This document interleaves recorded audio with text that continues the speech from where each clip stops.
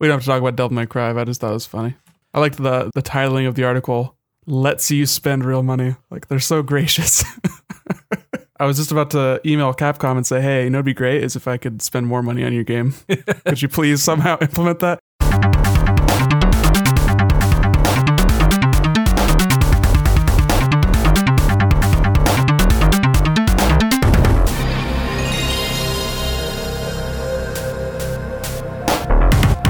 What's up, everybody? This is the Console Crusade Podcast. Video game news, retro video games, the usual. I am your host, EJ Olson. This is your other host, Nicholas Durheim. Can we get 1 week in between podcasts where there isn't some fucking controversy that we have to talk about? I want to talk about fun things. Nick, what's up, dude? People love talking about controversy. They love to be mad. Oh, man. Sipping my LaCroix as usual here. Hashtag not a sponsor. That was a high energy sip. High energy. Let's go, baby. Okay, let's just jump right into it. All right. I feel like we had things we're going to talk about for the third week in a row. We're not really talking Spider-Man. I platinumed that game and I want to talk about it. I want to deep dive, but I've never played the game, so you're useless to me. I'm very useless, I know. No, not useless in general. Just to me in this Just specific instance. Okay. That makes it a lot better. Thank you for that. Yeah. So, Spider-Man Plat, done, gonzo, because a bunch of things happened this week that caught us by surprise. And I have a question for you, Nick. Just on the air, we're trying to figure this out. At the top of a pod, should we just give a bullet list of some of the things we're going to talk about? Entice the people? That is a thing that we can do. I feel like it doesn't matter, because whenever I download a podcast, usually they have like the run of show in the description. But are we taking into consideration those who don't bother or take the time to read? And they just like, oh, new podcast, listen, go. Do we really care about those people? I am those people. Oh, well. So no, we don't care. You have a vested interest to appease those of your strange variety. Here's a little insight into how we run things at the Console Crusade. We're just off the cuff here. We don't know what we're doing. Nick, Telltale Games shuts down. Nintendo Online launches. The PlayStation Classic comes out of nowhere, grabs us by the balls. Pretty much the three main things we're going to talk about today. So tell me, Nick, so that I don't have to read about it or pretend I know what I'm talking about here. Telltale Games shuts down. I have some hot takes that I'm going to try and temper a little bit because these are real people who got fired and that sucks. So I gotta take it easy, but talk to me. Tell me what's happening with Telltale. Well, they're not completely shut down yet. They've got like a tiny crew of like 25 odd people that are working on something with Netflix for the Minecraft story mode. I'm not sure exactly what else they're doing with that. Maybe they're doing like a TV show with that, maybe. Not entirely sure. But they did cancel the games they had announced, including Stranger Things, The Wolf Among Us Season 2, and I think that was it. But then they also canceled the game that they're working on right now, The Walking Dead final season. Wait, they cancel? Oh, the final season, but there's one that's currently rolling out, correct? Yeah, that's the one. They canceled that? Yeah, they're putting out episode 2, and then the final 3 episodes are not going to happen. Oh, wow. Yeah. Earlier in the year, we had heard about toxic mismanagement, right?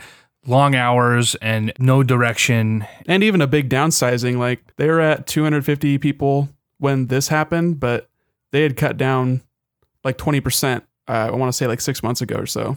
So I'm curious as to what actually happened. From obviously, I don't know the money aspect here. Well, it's been kind of rocky because they had a CEO that got ousted, I want to say last year, maybe a little bit before that, but they got replaced by a guy that had history in heading up Zynga, I don't know how to pronounce that, the company that makes all those really popular Facebook kind of games. Farmville. He's also on the board of directors for Unity, so that was what their next big push was, to get off of their in-house engine and start making stuff on Unity, maybe make stuff that was a little bit less broken. Who knows? I don't think enough has really come out yet. It's mostly just a lot of people saying, hey, don't ask us about what's happening with Walking Dead the final season because we don't work for that company anymore. Just a lot of salt in the air.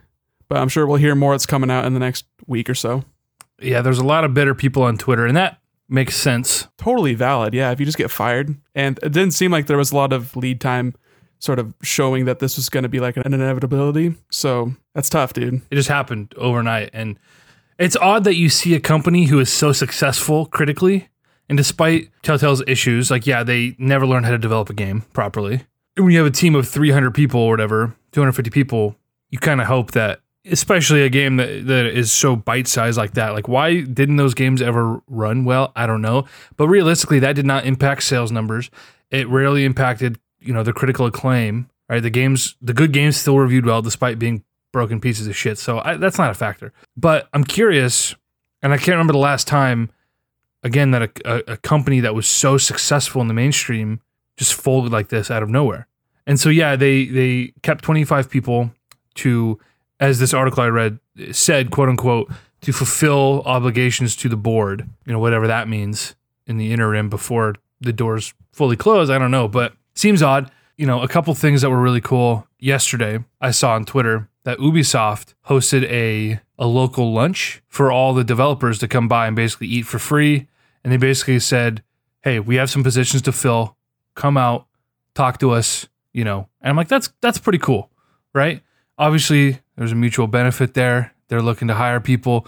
A bunch of really talented storytellers and developers are leaving this company. So, but it's cool that they're like, hey, everybody, come out, talk to us. We know this is tough. And they're a Bay Area company too, right? Right. So there's a lot of studios down in that area. Something else that happened this week, one of Capcom's studios, Capcom Vancouver, closed down, and there was similar sort of outreach from local studios in that area to try and pick up the people that got laid off. That's nice to see. And it's something, we've talked about a few times where it's tough to sort of separate the people who develop these games and the corporations who fund them and head these projects, right? You have to remind yourself, these are real people who are doing what they love. This is their passion, and they're making games. And oftentimes, those are really the people who are actually in charge. And so stuff like this happens, and especially living in the Bay Area, man, like cost of living is egregious, and to just be fired without cause for no reason, no severance, no backup plan whatsoever. They're just done and gone. And can you imagine being someone who just moved cross country for a job at Telltale? And just like that, it's over. It's bad times. I don't know when the last time that hired was. I mean, this is the second downsizing, as it were. I can't remember a woman who worked for Telltale, she was on Twitter sort of going semi-viral with her threads regarding the company and the layoffs. And she had said explicitly that a few people, they had just started and suddenly they're without a job, and it sucks. And it makes you wonder how soon until this industry starts to unionize.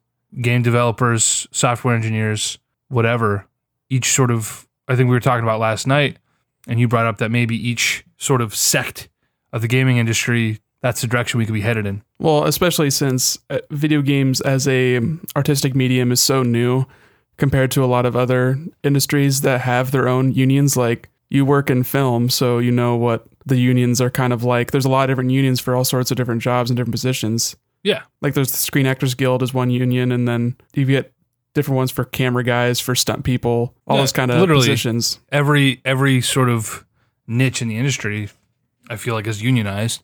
And that's for the better. In this age of social media where 10 years ago, if a studio as small as Telltale would have shut down, how long before you hear about it, realistically? Yeah, everything was just a lot quieter. There was a lot less eyes on the people behind the games. Everything was just sort of behind the curtain. Right. But so now this sort of thing happens and people are in an uproar. Not only are they pissed because Telltale was, again, churning out hit games. They sold well, they reviewed well, and they had a bunch of stuff people were looking forward to. Wolf Among Us, Walking Dead. Did they ever say anything more about the Guardians of the Galaxy game that they announced a couple years ago? They put that out. Wait, it came out? Yeah, all 5 episodes, yeah. Shows what I know. I'd be interested in playing that. Had very lukewarm reception from what I remember. It's hard to make a tie-in that's not, they don't use any of the actors' likenesses. It's all sort of their own renditions because based on the comic book, not the movies. So that gets kind of messy. Anyway, they're done. And I'm curious to know if someone is going to swoop in and sort of piece the company back together and hire these people and keep... I doubt that completely. This was an inevitability as far as the studio either slowing down or completely failing, and they didn't slow down fast enough or soon enough, and it ended up tanking them. Like, there's no reason that company needed 250 people working there. And who knows how long they had that big of a crew, especially in the Bay Area where the cost of living is so high. You're spending $20 million a year on just hiring employees. Like, that's ludicrous. That's absurd. There's no way that anyone goes in and buys them, especially since they already fired all the people that worked there. They're all probably very salty about that and ready to move on to something new in their lives. And they didn't own any of their own IPs, so there's nothing of value there. There's now a void in the market. These games are popular. They sell. Yeah, so you'll get other companies doing similar things like Square Enix with Life is Strange, or Broken Age from Double Fine. I'm sure there'll still be tie-in games. They'll just be on mobile where they've always been. I wonder, just because like you brought up Life is Strange, that's still a pretty different game than what Telltale was doing. I mean, it's in the same vein, right? But it's different. And I think part of the thing with Telltale is that it was the IP, and like you said, they don't own any of that IP. But now there's a void in the market for someone to start making these big name story based games with these IPs. So I don't know. It just stands to reason that somebody, instead of saying let's reinvent the wheel and start from scratch, they're gonna license whatever IP, and they're gonna start bringing on people who've been doing it for the last 5+ years. As long as they don't use that engine. Oh God, no.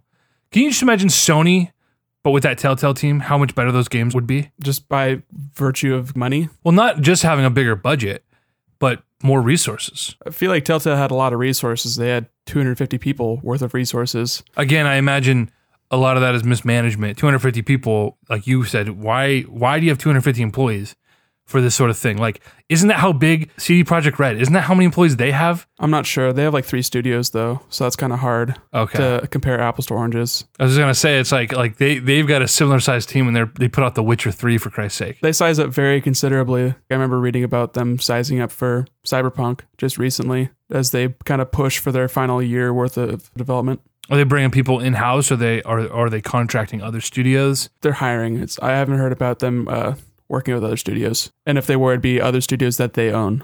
Gotcha. Because CD Projekt just put out a new game. They did? The RPG that goes with Gwent, which is funny.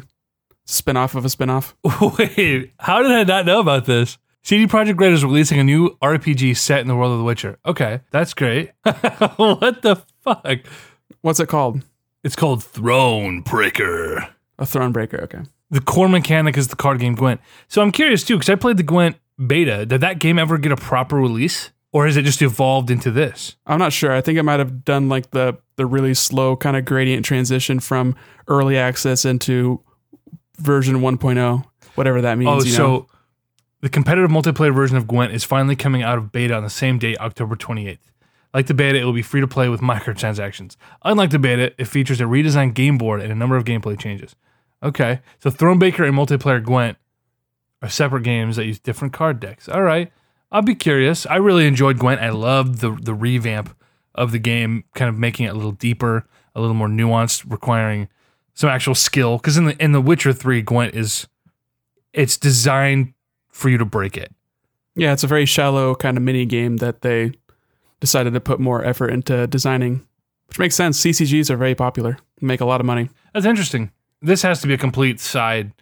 Like you said, they have multiple studios. This is a blip on the radar, I imagine. But anyway, all of this to say, I feel like a lot of those people who got laid off are going to find homes in the industry if they choose to. Yeah. Obviously, that's a lot of chairs to fill.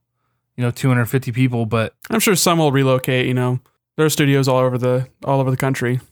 I had no idea that Sony has a studio in Bend. Yeah, that's who's making Days Gone. They made the Siphon Filter games for a while too, I think.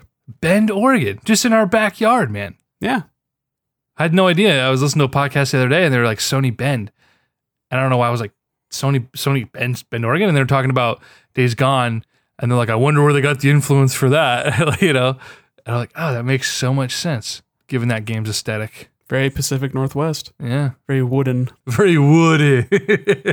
That's what I want my games to be like, Nick. Wooden. Yeah. Give me that tree type game, Branchy. So, I guess that's all we have to say about Telltale. R.I.P. Pour one out for the homies. Sip a little LaCroix for the boys. Oh, is that the coconut, my guy? Yeah, it's pretty much all I get nowadays. Okay. All right. I've got a fridge full of Mongo.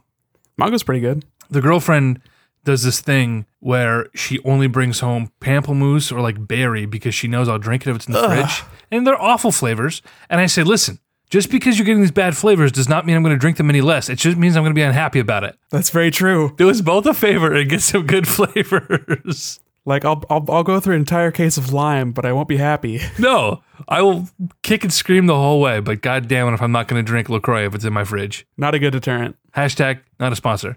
All right. Nick, you and I have been doing a few things lately. You and I. Crazy how that happens. Where you and I occasionally will text each other, play a game or two together, talk some shit together. Share a meme. Share a meme or two, always. Except now, Nick, this weekend, we had to pay Nintendo cold hard cash for the privilege of doing so. I gotta say, I'm not nearly as bitter about it after 48 hours having used the service. So, right off the bat, give me your impressions of Nintendo Switch Online. Has the service itself changed? Have you noticed any connectivity issues versus, the past?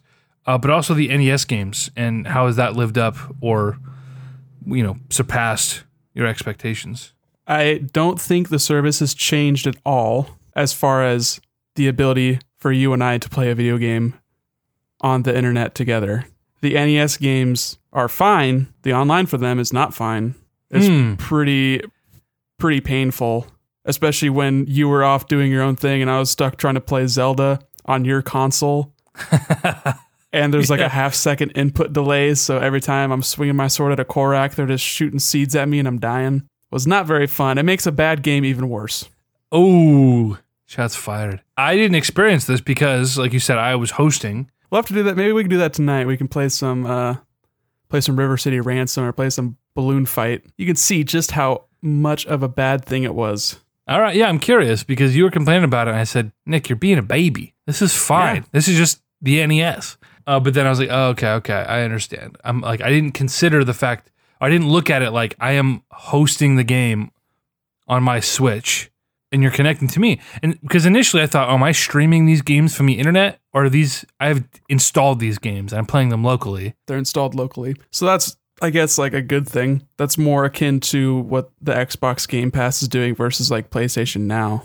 Right, and I'm much more a fan of what Xbox is doing in that regard. I'm not a fan of anything that requires the internet, anything that requires the internet, because that's an inevitability at some point, right? At some point, you're going to hit a barrier that's going to require the internet. It also depends on the game you're playing. Like, I like the Jackbox games, and those are online games, basically. Yeah, it wouldn't work without the internet. No, totally. I get that. This depends on the type of game.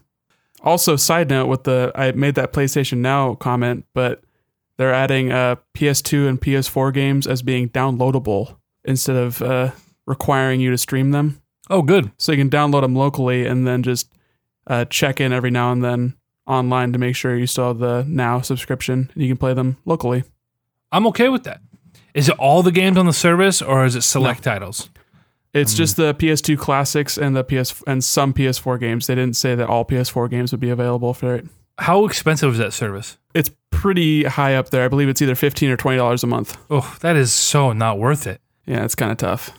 I feel like if you're the kind of person who is paying $20 a month for these games, I don't know. I just feel like that's such a niche market right there. So few people are playing enough games that it warrants them having unparalleled access to streaming hundreds of titles simultaneously. It seems like it was their weird kind of workaround to get PS3 games playable on the PS4 just because they couldn't figure out how to emulate it properly, or there wasn't enough power on the PS4 to do it right. That also strikes me as odd. Different processor. It's really hard to even emulate PS3 on a really high-end PC. You get very bad frame issues and rendering problems. Yeah, the PS3 was a very strange, very wily beast. Very wily, very bespoke. All sorts of proprietary nonsense happening under the hood there. Yeah, but it's great for running Linux and also doing calculations for NASA, I guess. Is that a thing? Yeah, like NASA. Well, I mean, they did that with the PS2 also. They bought just a bunch of PS2s to crunch numbers, but I think they did that with the PS3. So weird. NASA's so hard up for money that they're taking that $11 discount. Well, we're talking about the Bush administration here, EJ. Come on. Okay, fair point. Politics. This is why people listen to our podcast. It's for our hot George Bush takes.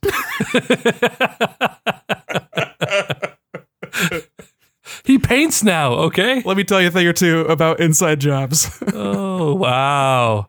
We're going down that rabbit hole. All right, everyone, welcome to the podcast. Trevor Chafee, how you doing? But how about you?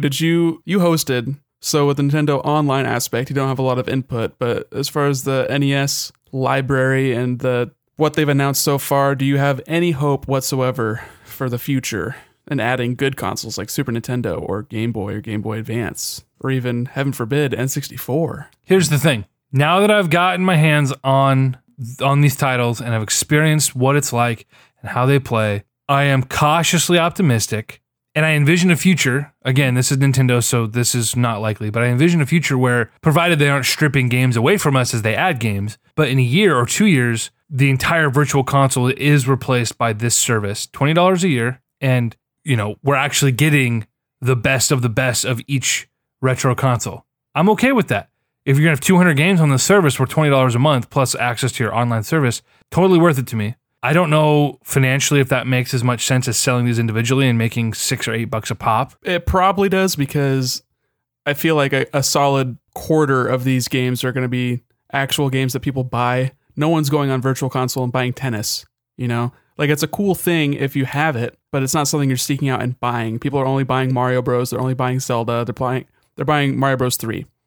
Everything else, like, you get weirdos who are like, oh, finally I can play Donkey Kong for the NES. When the Arcade Archives one is available on the eShop already. If you wanted to play like the real version, you would have already bought that. But because you have it, you're more likely to actually play it. Sure.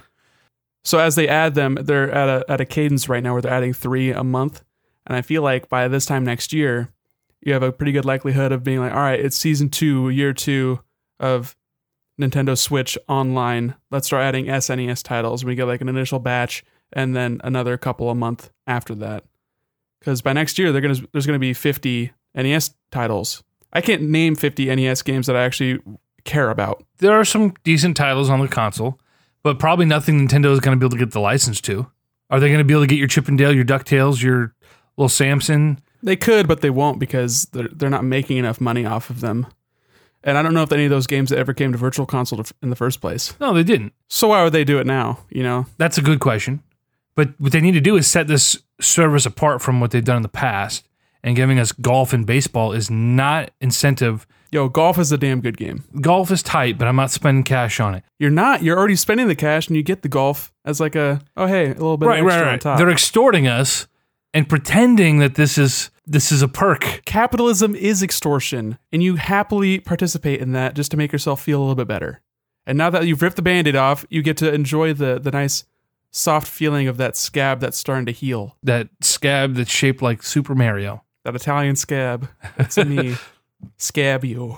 Here's the thing, though. Again, if they don't strip these games away or lose their license, or it's like, in 6 months, they're going to start taking games away, so, there's just a revolving door of 30 or 40 games. Theoretically, in a year, we could have every console in Nintendo's backlog available on this service. Or, you know what? I'd be perfectly happy if they wanted to charge, $3 or $5 a month for access to GameCube games, right? That could get expensive quick, but yeah, it gets kind of messy as far as messaging, right? And also getting a nice, you get like a weird little graph showing here's what you pay, here's what you get. And then, it's a mess. It could be a mess. I'd pay $60 a year for access to online. I pay $60 a month to have access to online, just to the internet. Just okay, smart ass. Did I say $60 a month? 60 months a year. 60 months a year. Fuck me, I can't talk right now. I'd pay 60 months a year. I'd pay $60 a year for the top 15 or 20 titles on each of Nintendo's consoles via the Switch. I would gladly give them my money for that. Think about that. Top 15 titles on Super Nintendo, on N64. Well, there's not 15 good titles on the 64.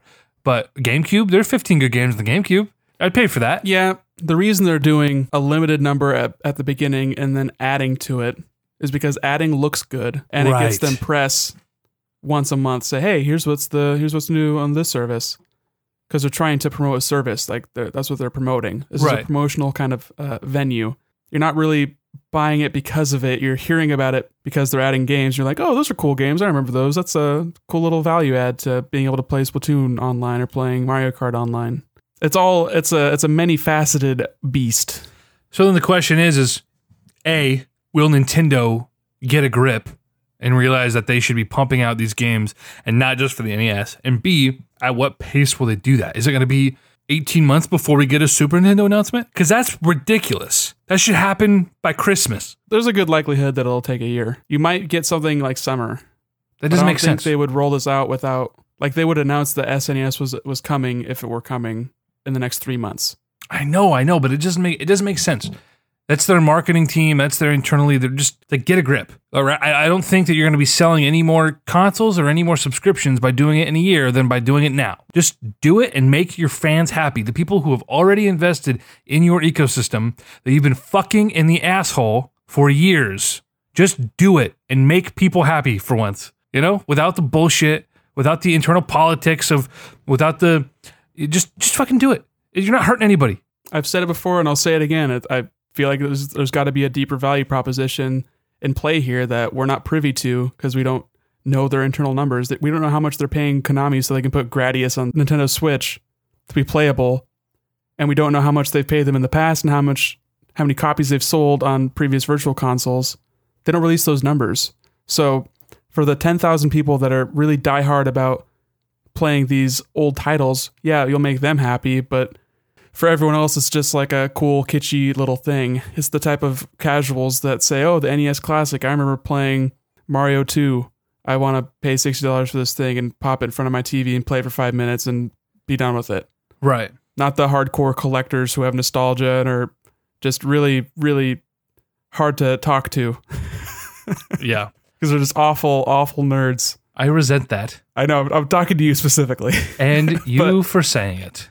But they clearly aren't making enough money. If they were making money off of this, then they would be doing it all the time. But it seems very clear to me that they're not. Otherwise, they would. I feel like that is the most logical conclusion you can come to. But this is also Nintendo we're talking about, and they don't do a lot logically. They would have made a lot more money if they hadn't kept putting their games on cartridges. They would have made a lot more money if they hadn't put their games on little teeny tiny discs to avoid piracy, which wasn't even a fucking problem to begin with. They would have made a lot more money if they had put out a real video game console instead of a fucking giant iPad wannabe. You know what I mean? It's like, there's not a lot of logic there going on. Yeah, but N64, Nintendo made money they made a lot of money off of every cartridge sold because they had the rights to make those cartridges. So they're just vertically integrating their pipeline. Just Sony took a huge risk by making a disc-based medium, but they also have tried pushing that because they owned the rights to they owned like the DVD player technology and the Blu-ray technology, so they were vertically integrating those mediums also. Right. It's very complicated. It's very messy. Nintendo does a lot wrong, but they also like to make money. They've been a business for now 129 years. Happy birthday, Nintendo. The thing about them, though, is you're right. Nintendo doesn't lose a lot of money. They play it so safe. But here's the thing. Maybe they made money on every cartridge sold because of however they shaped their business. It also led to them only selling how many N64s versus how many PlayStations? 20-something? But also, the PlayStation didn't do very well for software sales. For how big they were. They had 6,000 titles. Were they even profitable making the PlayStation? Like, that's another thing, is hardware costs money.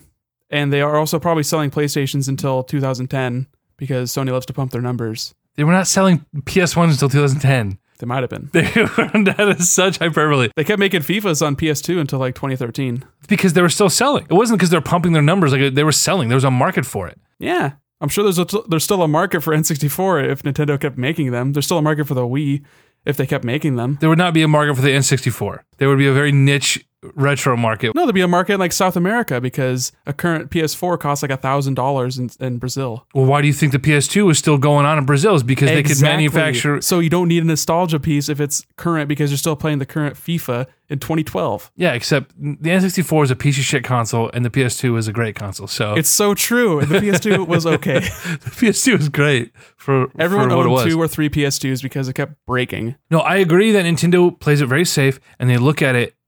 But they look at it in a very digestible, very bite-sized, these tiny little slices. Where they say, we have to make money here, we have to make money here.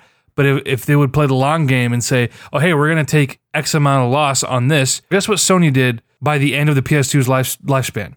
Yeah, maybe they were taking a loss up front on that product, but they got the product out there and made it hugely popular. Next thing you know, they sold 190 million units, and you bet they're making money on every console sold by the end. So it's like, yeah, great, Nintendo, you didn't lose any money on a single console sold, but you only sold 20 million units. That's a failure. And they still haven't learned from that, right? Where it's, you have to forecast beyond the immediate investor meeting, right? The end of the quarter, you've got to make your fucking board of old-ass governors happy who have no fucking idea what they're doing other than, why are my numbers in the red? So They're very short-sighted. And so that's when I look at this and I look at the Virtual Console.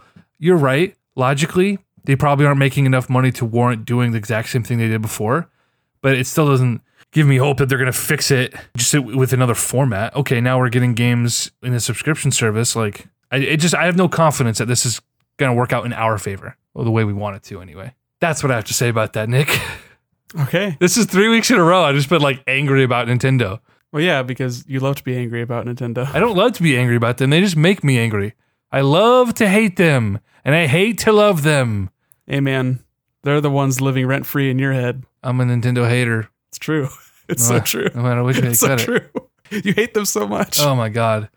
Did you see that Nintendo is they're doing? Oh, what's the company now? They licensed out. Power A. What else have they done? They've done like Switch accessories. They've done other bad controllers. Those third-party controllers, you know, they're always kind of cheap. You remember the Wii Pro controllers that you plugged into the bottom of the Wiimote? They did GameCube style ones with those, with like Mario logos and stuff. Actually, I did buy one of those for Smash Bros. Because you're weird and bad, and everyone is weird and bad about that. Everyone's obsessed with the GameCube controller, even though it's good, but it's not great. It's still the best Smash Bros. Controller, period, hands down. Yeah, it's fine. It's the best one. But no, I bought it for Xenoblade Chronicles when I was playing on the Wii because there were no good controllers on the Wii for a traditional RPG. I didn't want to use the nunchuck. I didn't want to use the crappy little. You couldn't use Wavebird, or was it not compatible with GameCube controllers? You know, I'm trying to remember. Why I would have bought this weird doohickey that plugs into the bottom of a Wiimote, because I have a ton of Wavebirds. It must have had to have been a Pro controller. Yeah, it must have. I know you. You would use a GameCube controller if you could. Oh yeah, it must have been that it only supported Pro controllers. In the Nintendo Pro controller for the Wii, they had a teeny one that was for like retro games. Yeah, the weird little the rounded one.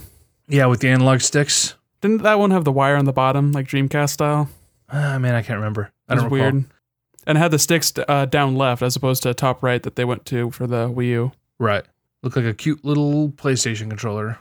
Or like a SNES controller with worse buttons and analog sticks. Yeah. But they also made it like a proper quote-unquote Pro controller that was really scarce, which is surprising given how many units the Wii sold. But I think I had one of those. I'm not sure if it was first party or not. Yeah. I think I bought it used on eBay.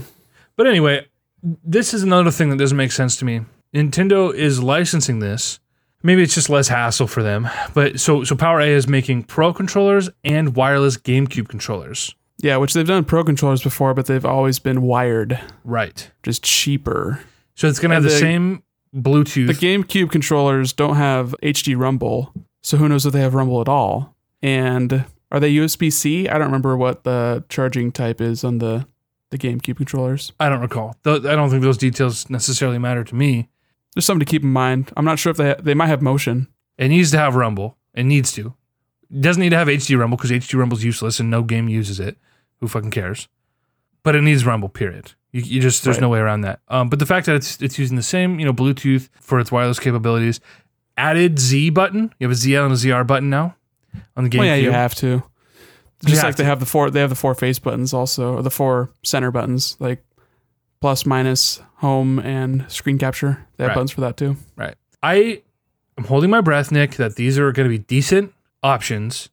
They look really good. They look like everything's in proportion. Everything looks like it's coming out of a Nintendo controller and put into a more convenient modern chassis. So, fingers crossed. I will buy one just to test the waters here and hope for the best, but it is a third-party controller at the end of the day. So I don't have a lot of hope in this. Also, I feel like the triggers are going to be they're going to have to be digital. They're not going to be analog. No, of course. So it's going to have a completely different feel for the triggers. Well, I imagine they'll be the same triggers as the regular GameCube controller that Nintendo's putting out. It just probably not.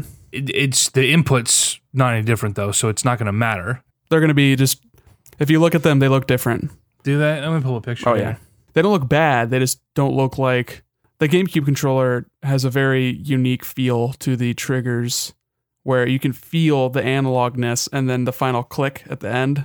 It's got a very distinct feeling, and I know they're not going to match them with this. Man, those Pro controllers, though, look super clean. I don't think I've checked those out. How do the sticks look? They look exactly the same as Nintendo's sticks. The only difference being here on this controller is they have weird little paddles in the back.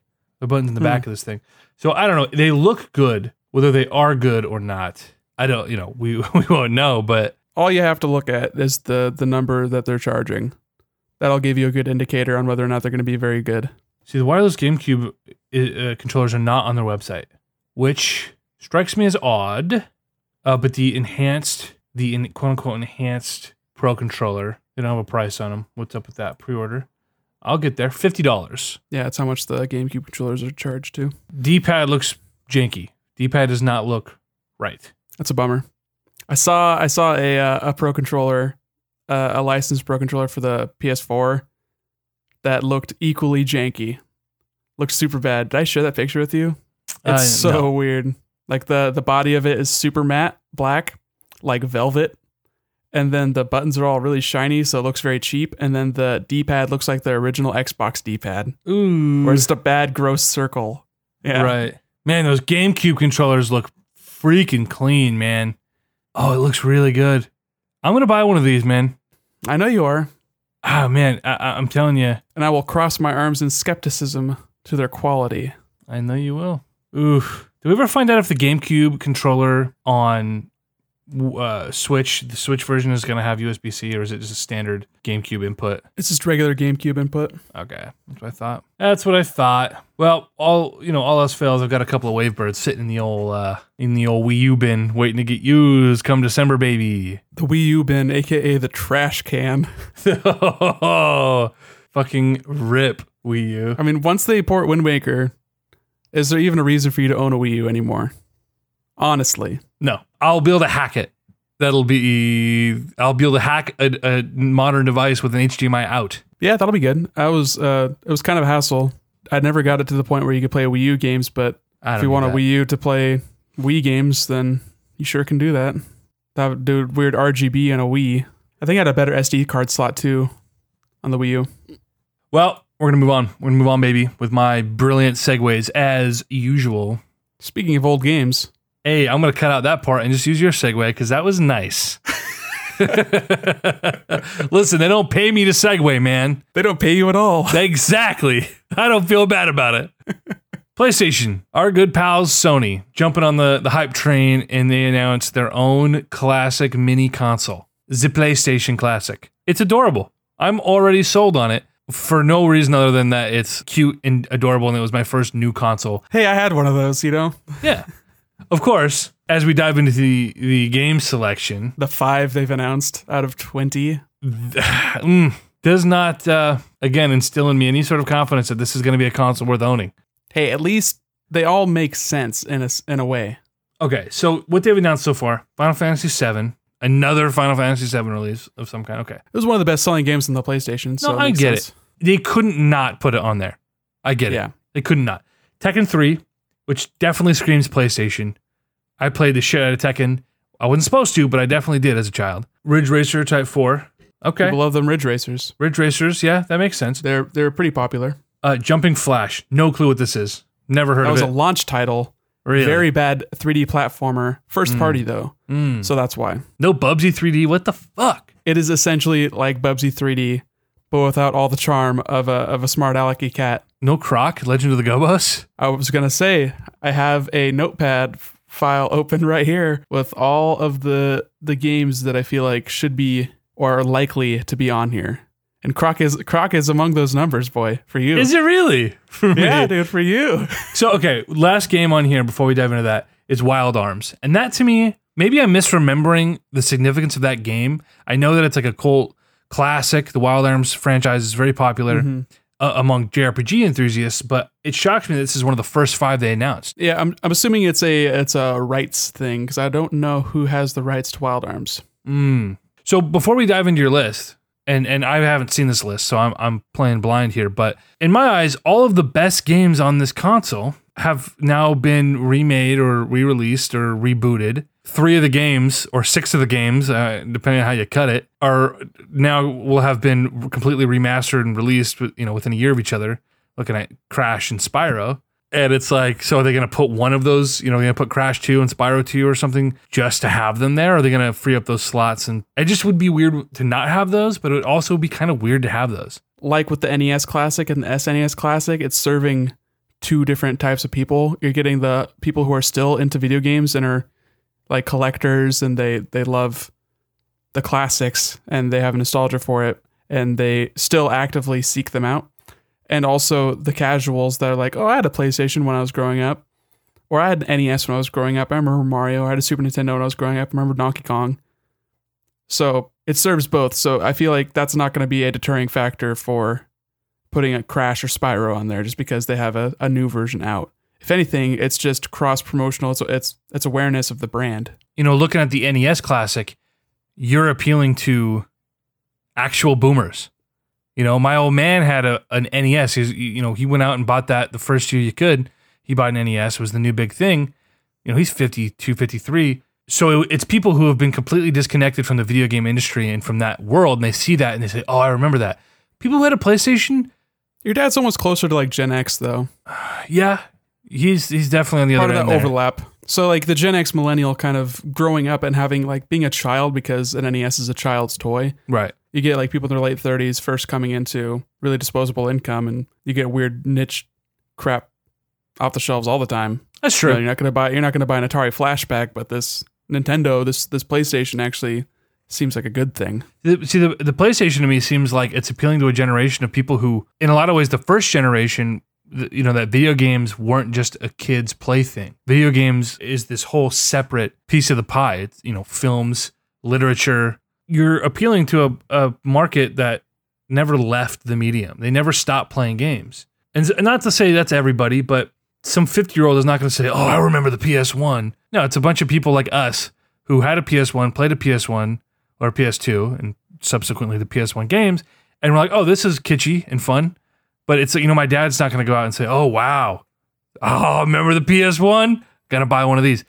You know, with the NES, it was a different story. So I wonder how much of that they're relying on, and if that's actually going to become a factor in selling these. Well, also, not everyone who grew up with a PlayStation became a lifelong gamer. That's true. You either became a lifelong gamer or you play Angry Birds. It's one of the two. So yeah, I mean, very valid. So give me your tentative list. What do you think should be on this console? In absolutely no order whatsoever, I feel like there will be a Gran Turismo game. Yeah. Among these numbers, that is first party. It is the best-selling game of the console. How many copies of Gran Turismo do you think were sold on the PlayStation? The PlayStation that sold over 102 million units. 30 million. Gran Turismo 1 sold 11 million. Oh, wow. I'm way overestimated. Wow. Yeah. Okay. Most games on this list. There's a lot of games that broke 1 million. Is it Crash didn't Crash do like 15 or something? I mean, if you did all of them together, maybe. Crash 2 sold 7.5. Crash 3 sold 7. Crash 1 sold 6.8. So altogether, that's about 20. Okay. As a series. Yeah. So yeah, Crash is also on my list. There's going to be a Crash game on the PlayStation Classic. Probably Crash 2. It's the Fingers best crossed. one. Yes. Fingers crossed. Also, a lot of 2s on this list of games I'm looking at. A lot of 2s. Resident Evil. There's a good chance that 1 would be good on there, but I think RE2 is a very well-remembered game. That's a PlayStation game. Right. Now this one's more of a pipe dream. Okay. More of a half pipe dream. Oh, baby! You're getting me stoked over here. How crazy if they just announce, hey, we got Tony Hawk Pro Skater.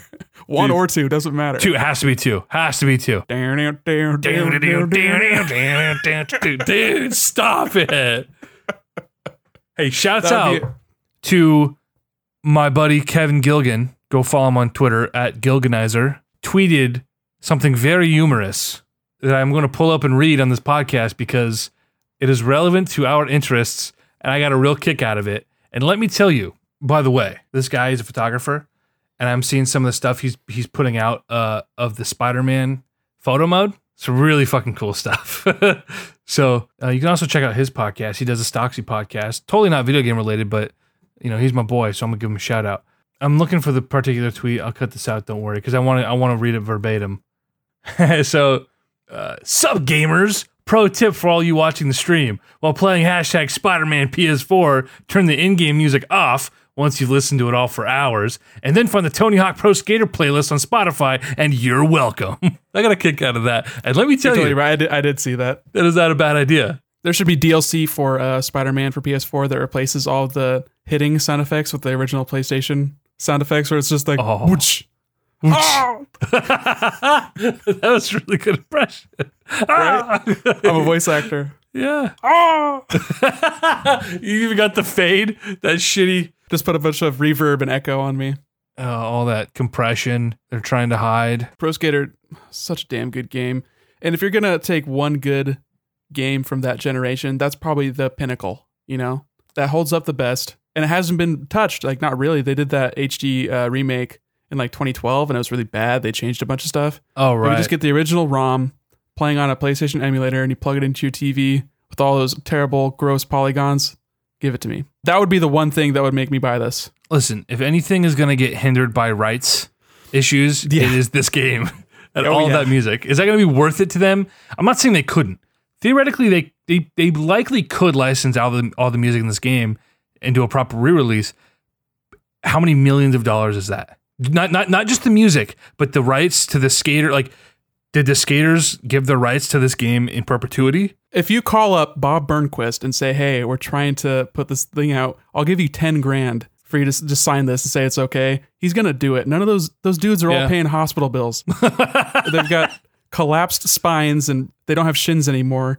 They need this. Dude, those guys are fucked up, man. Same with the musicians, honestly. I can't imagine Goldfinger's really rolling in the dough right now. All right, so how much is Superman worth? I mean, fair. Some of them are doing well though. It'd be the heavy hitters. It'd be good luck getting the Rage Against the Machine track, right? Right. But I'm all Totally about that. worth it, though. Give it to me, and give me your next game. Another game that needs to be on this list is Metal Gear Solid. Oh yeah, Konami's been very interesting with their licensing. They're not really doing much as far as games. They did that Bomberman thing. They did that weird survival game. But people kind of discount them as being interested in video games, but they have shown again and again that they're okay with licensing stuff. right. Just got Snake Bag and Smash Bros. Got stuff like Gradius on the Nintendo Online. So Metal Gear can happen. And that's definitely a very PlayStation game. Oh, dude, iconic. It would have Same to be with on. Castlevania Symphony of the Night. Has to be on there. Ooh, I didn't even consider that. It has to be. Has to be. Has to be. Has to be. Has to be. I can do this all day. I keep going. I will bury this joke. We've reached an impasse, my friend. This has been the Console Crusade podcast. Spyro's going to be on there. Probably Spyro 2, like I said. I would hope so. It gets kind of weird because there's a lot of JRPGs. And how many JRPGs do you honestly think you would really want on a 20 game list? It Super depends. The Super Nintendo one had a pretty good bit of JRPGs. You got Final Fantasy VI, you got Earthbound, you had, Secret of Mana. But they didn't really, it wasn't too packed. So I wonder if you would get something like Dragon Quest VII on there. Dragon Quest series has been always kind of like, it seems like it sells pretty well, but it's a very separate kind of community of people that play those as opposed to Right. Final Fantasy VII that sold gangbusters. It depends, I guess, on what their, who their target audience is. Because if this And they already is put Wild Arms in this first initial 5 games that they announced for it.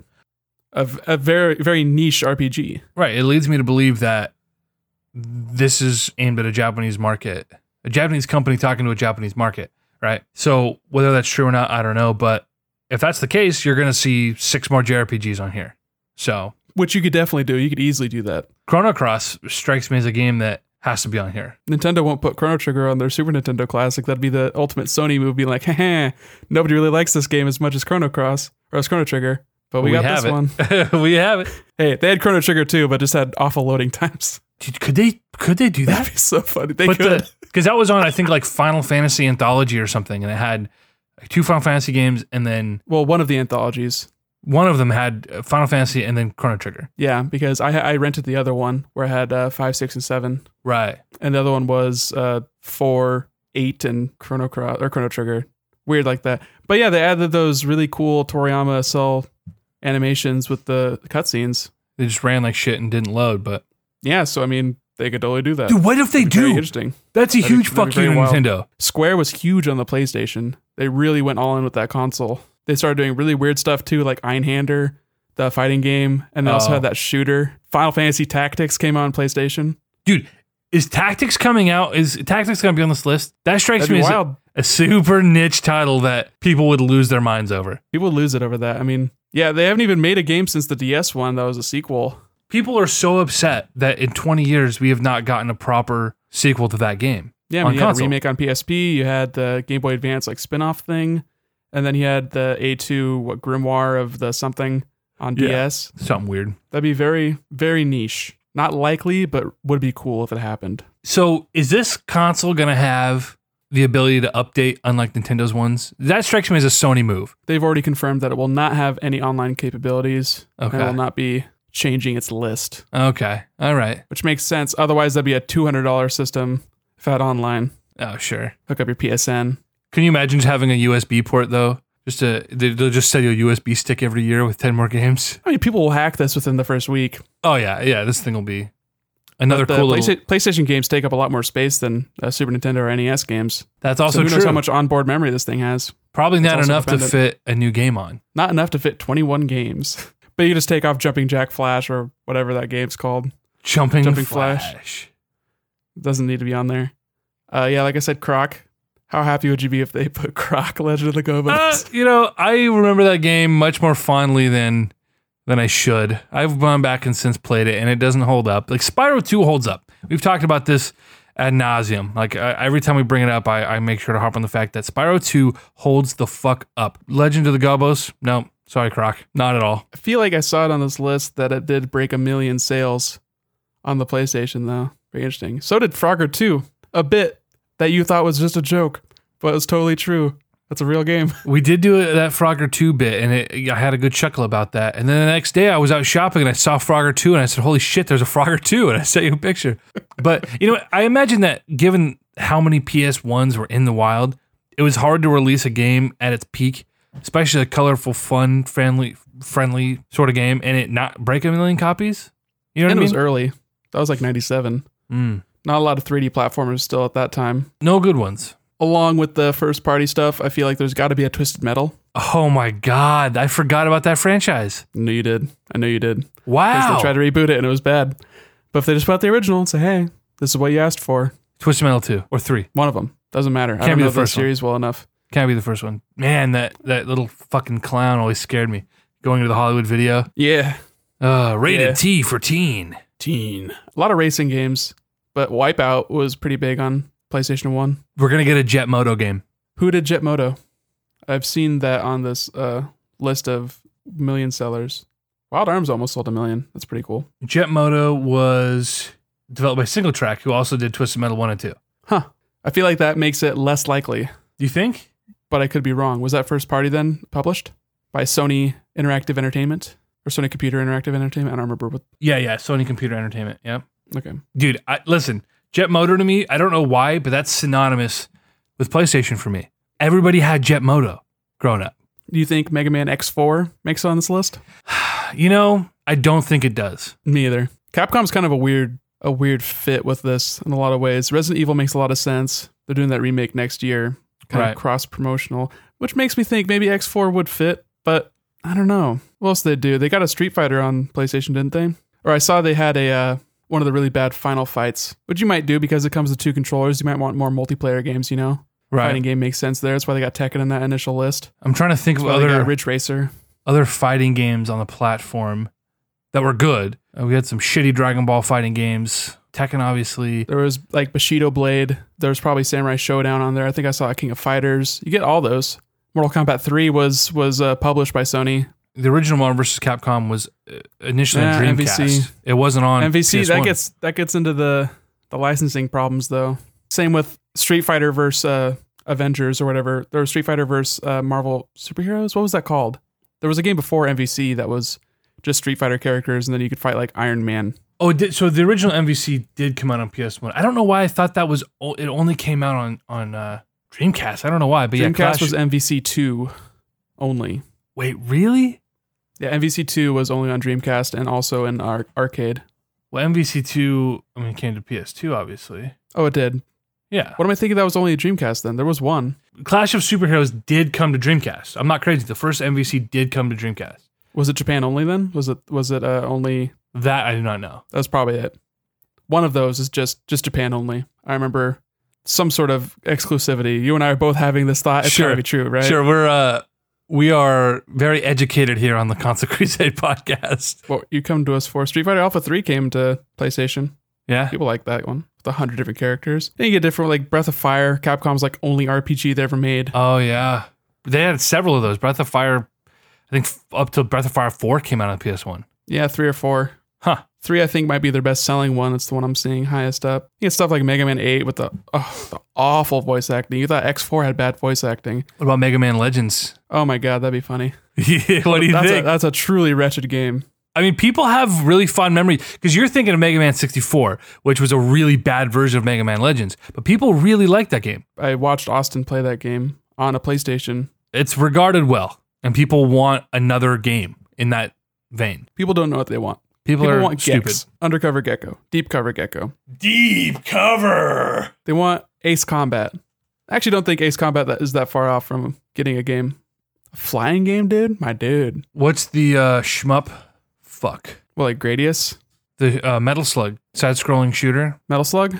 That came on PS1. Probably. It's been on everything. Yeah. Metal Slug. I don't think people think of PlayStation when they think of Metal Slug. Fair enough. What else you got on your list? I've also got Parappa the Rapper. Parappa. One of those games that I'm shocked was as popular and as fondly remembered as it is. One of the first rhythm games. Rhythm games are not for me, man. What are you talking about? Guitar Hero rocks. No, listen. Guitar Hero is a different beast. It is not simply a rhythm game. Don't make that fucking face at me. I got you. I'm sorry. You goofy lad. Got some Oddworld games. I don't think that's big enough. Need for Speed was on there. Legacy of Kain, Soul Reaver. Yeah, I saw that too. Soul Reaver would be a good get. Medieval. Oh yeah, Medieval. They've got that remake that they announced but haven't shown. I remember getting a demo disc from like Borders out of a back of a magazine, and This is all checking out. Keep going. playing that first level of Medieval over and over. And, playing those demo discs, you'd play until you get to a certain point, and you always convince yourself that if you did, X, Y, or Z, you could get through the wall into the next part of the game. Not realizing that, nope, that's not how these are made. You can't trick the demo disc into playing the rest of the game. But 7-year-old me sure thought it was possible. And you tried your darndest, dude. Oh, I did. That's great. I love that. That's a good story. That's nice. Oh man, you got the Ark the Lad games. Those were Sony published. Come on. Those aren't, no. Hey, talking about niche RPGs, got Wild Arms in there. What's the rules? There are no rules. My thing is Wild Arms niche? I don't know if it is. In my eyes, it is. Well, I mean, it sold like 950,000 copies, so it did pretty good as far as RPGs. But Ark the Lad 2 sold over 1 million, so what do those numbers even mean? I don't know. I can't interpret that data. Tomb Raider. Oh, God, yeah, duh. Which one? It'd have to be the first one. I don't have enough literacy with the series to really know. Probably the second one, because the second one's always better than the first one. The third one loses the majesty of the second one. That's how these trilogies work on PlayStation. Well, it's funny. You're right. The third one often does lose the charm, the luster, that new car smell. But often the third one is better. The third Spyro is technically better. You'd rather play Warped than frickin' Cortex Strikes Back? Warped is a better game. I don't like it better. All those weird vehicle levels. It's too much, dude. I love vehicles. I love joyriding as a weird bandicoot. You love vehicles? Do you love Road Rash 3D? Never heard of it. Never played it. Give me Land Before Time Racer. What about Disney's Tarzan?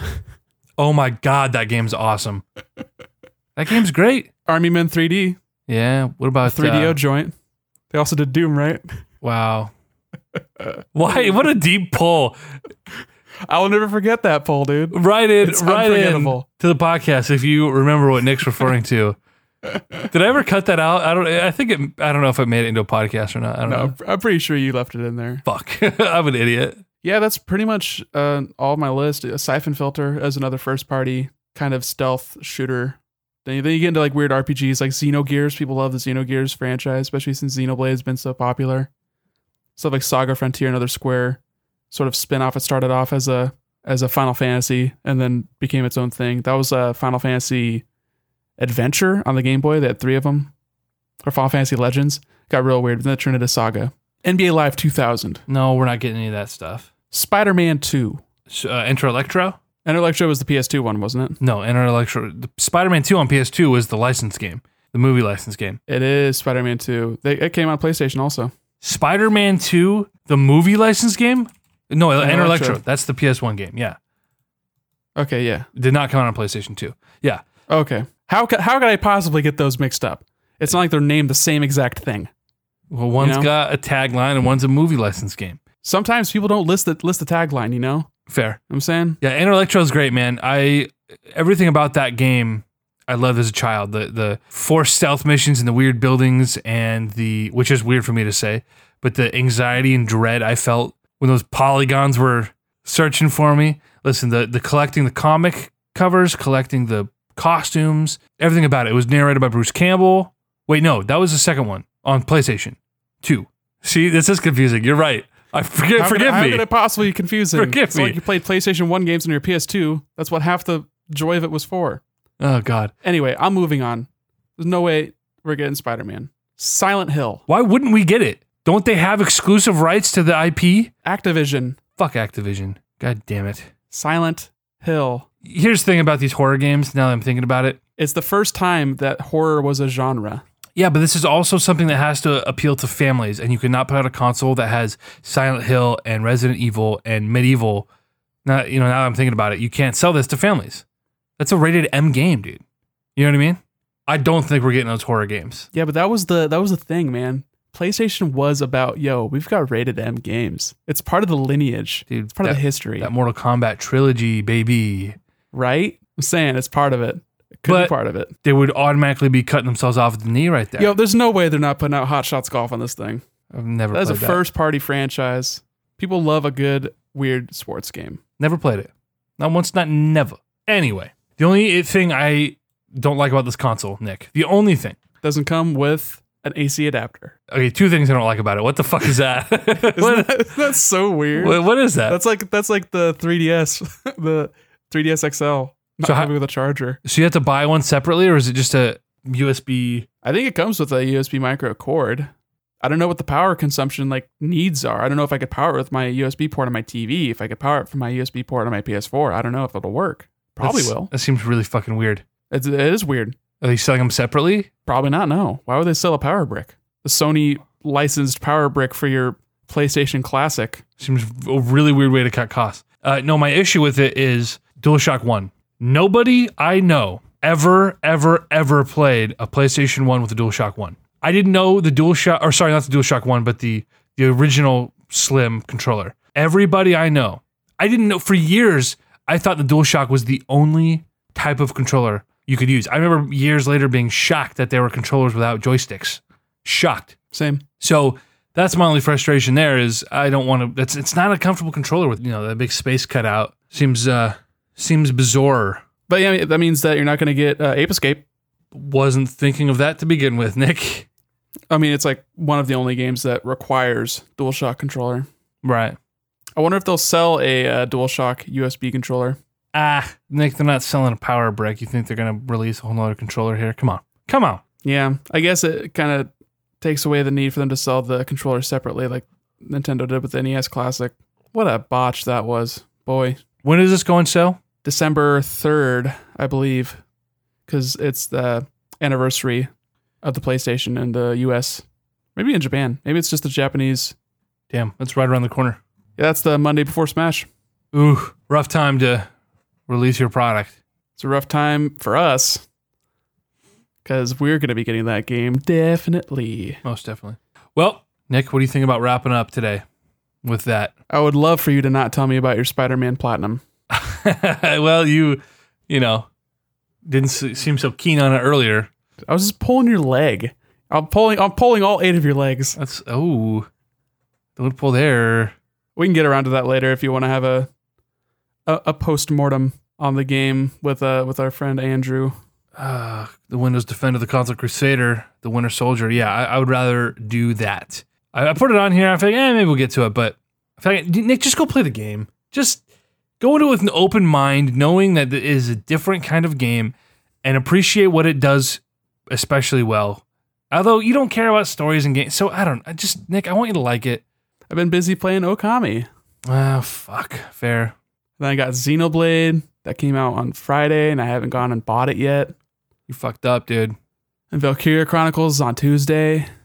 Are you a JRPG boy now? I think I might have always have been. Really? I think so. This is a revelation. I mean, I've been playing JRPGs since Paper Mario? Mario RPG? I don't remember which one I bought first. Paper Mario is not a JRPG. How not? Don't get... Nope. How is it not a JRPG? Nick, it is technically an RPG developed by a Japanese studio. It is not a JRPG. Paper Mario is not a JRPG. I gotta put this out on Twitter. Guys, right into the pod. Who is right about this? Paper Mario is not a JRPG. Come on. I just don't know what the rules are for what a JRPG is supposed to be. Does it have to be anime? Aesthetic is a component, but also the systems in the game. Paper Mario does not play like Final Fantasy. Well, neither does Valkyria Chronicles. That's like a strategy game. But it's a turn-based game. Kind of, but it's also real time. I am confused. It goes back and forth. It's like a mixture of XCOM and Fire Emblem, but then when you take your turn, you actually actively control your character, and then you go and like you can crouch, you can do your actions, go into shooting mode. It's very interesting. I would say it's a JRPG, but it's not like a normal turn-based combat JRPG. Is Fire Emblem a JRPG? Maybe, kinda. These are the tough questions that I need answered by you, our listeners. Listen, it's like saying Zelda is an RPG. Like, technically, probably you're right, but like... It's not a JRPG. Why is it not a JRPG? If it's an RPG, it's developed by a Japanese company. It's a JRPG, right? Link is an anime, which is your one distinction, I guess. Anime is sort of a... Not such a solid definition. Like, anime just means animation. Does it have to specifically be Japanese animation, or is it a style? So is Avatar anime, or is it anime inspired? Well, technically, from what I know, anime is Japanese cartoons. Any Japanese cartoon? Yes. Hello Kitty is anime. Yeah. Astro Boy, anime. Speed Racer, anime. Dragon Ball, anime. Fairly Odd Parents, not anime. No, that's a Bruce Hartman joint. Butch Hartman? It's Frederator. Isn't it Butch, not Bruce? Is it Butch? Ah, damn. Is it? I'm pretty sure. Right. Anyway, I think it's Butch. I think you're right. You really butchered that one, Nick. There goes my anime credentials. This, guys, has been the Console Crusade podcast, #1 anime podcast. Find us on Twitter at console_crusade. Find my boy Nick at Presh Till Death. I am at eJiggle. You can send questions, comments, concerns, and the like. Feedback on whether Paper Mario is a JRPG to feedback@consolecrusade.com. Hit our line. That's an email because this is the current year. We'll be back, the same bat channel next week. At 11:59 p.m. on Wednesday. Hey, this is going out before that. I promise you. I assure you. Hey, at least we're hitting Wednesday uploads, you son of a gun. I know. I'm just teasing. I don't actually care. I'm just giving you a good-natured ribbing. Okay. Oh, this is the good-natured ribbing podcast. I'm over it. Ka-chow us out of here, bro. You know I don't do that anymore. That was a tired bit, and it was never funny. It was better than Boom Shakalaka.